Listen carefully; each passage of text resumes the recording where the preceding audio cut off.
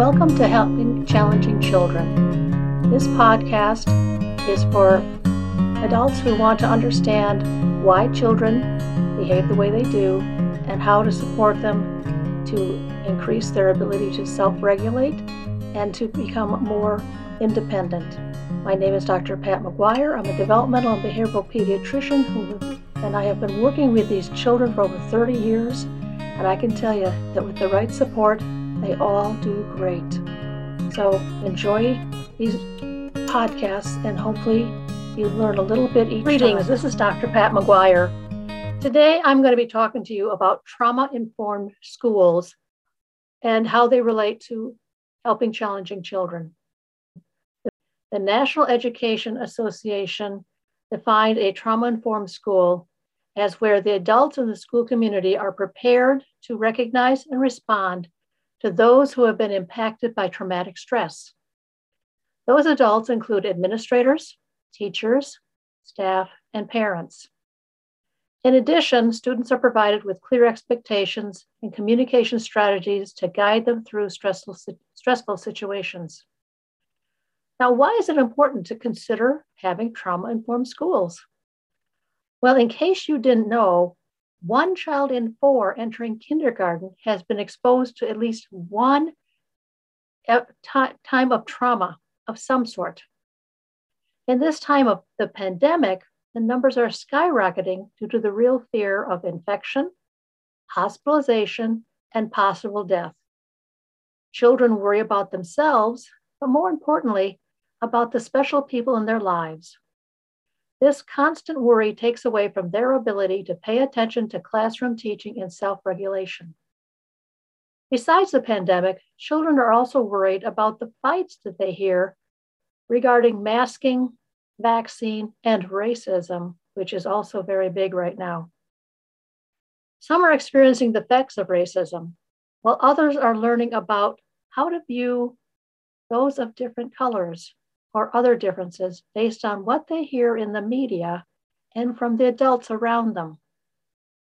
All of this is very confusing and scary for children. There is a sense of instability which leads many children to act out in order to figure out what the real world is, where the boundaries are, and if they can trust the adults around them. Over the last 30 years, I have worked with many children who have been labeled behavioral problems, when in reality, they were struggling with overwhelming fear and anxiety about the world around them. I remember one young man who had a PTSD flashback at school when he heard another student getting into a verbal fight with a teacher. He was certain that the teacher was his abusive father coming to beat him up again. It took a great deal of explaining to the school administration to understand why he acted out and not to punish him. This was before there was much of a concept of trauma-informed schools, about 10 years ago.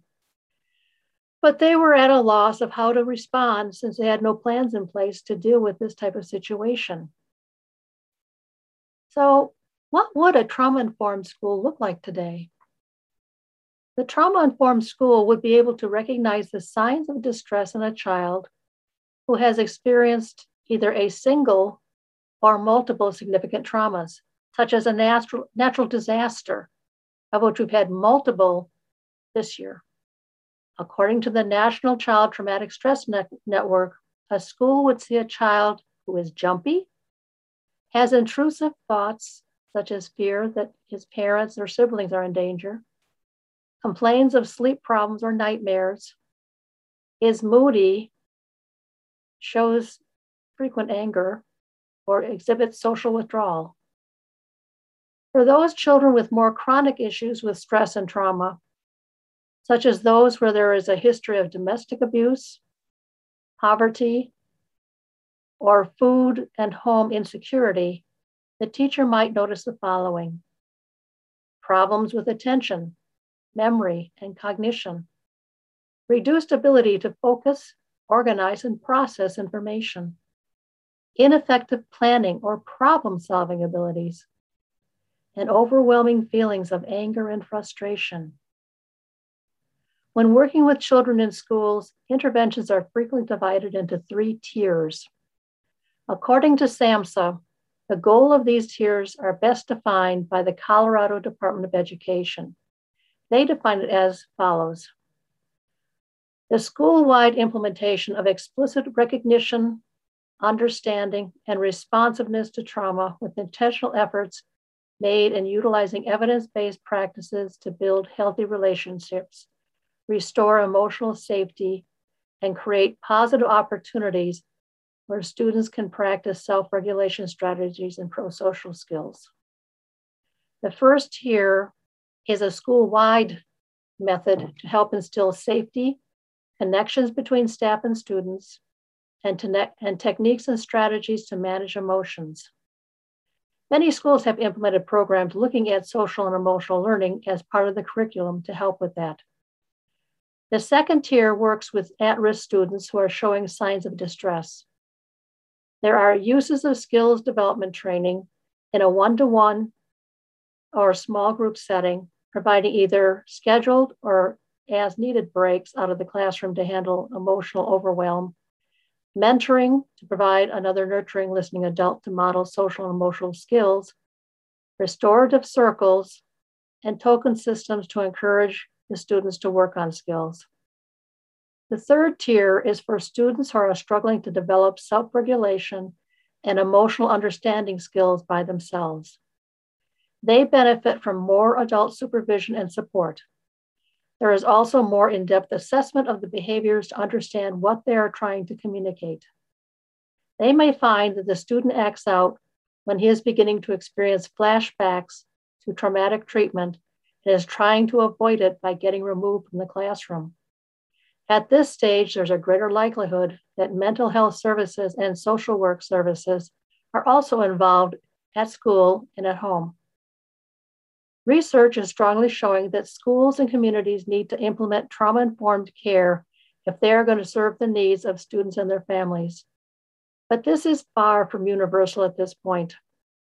Looking at state policies requiring schools to develop trauma-informed services and programs, there are only currently 15 states that require professional development on the topic for their school districts. This doesn't mean that the schools are required to develop services, but at least they're required to provide professional development on the topic to encourage schools to move forward with this focus. 12 states and the Virgin Islands have no mention of even encouraging professional development for their schools regarding trauma-informed care. We need all school districts across the country to provide their students with trauma-informed care in order for them to be able to learn academically and socially, emotionally, if they are to grow into adults with positive potential as contributors to their communities and parents to the next generation. Consider looking at what your school district or state is doing on this topic. Find out if they're helping children by supporting children to make sense of their experiences, finding ways to help children manage their emotions and feelings, creating an environment of safety, connection, and compassion, not punishment at all times, building a school or trust network of strong, positive, supportive relationships through training, and ensuring that children maintain the capacity to learn despite difficult events that may occur. On September 15th, I will be adding a new podcast to my membership podcast, Digging Deeper to Help Challenging Children. It will be entitled Building Resilience in Children. I look at 2 topics per month, frequently going deeper on topics covered in this free podcast. I would love to share with you what I have learned that will likely be new or useful reinforcement to you on topics related to challenging children. To subscribe to this premier podcast, go to my website, www.helpingchallengingchildren.online/store, and click on the product description to order. I look forward to seeing you and talking to you again next week.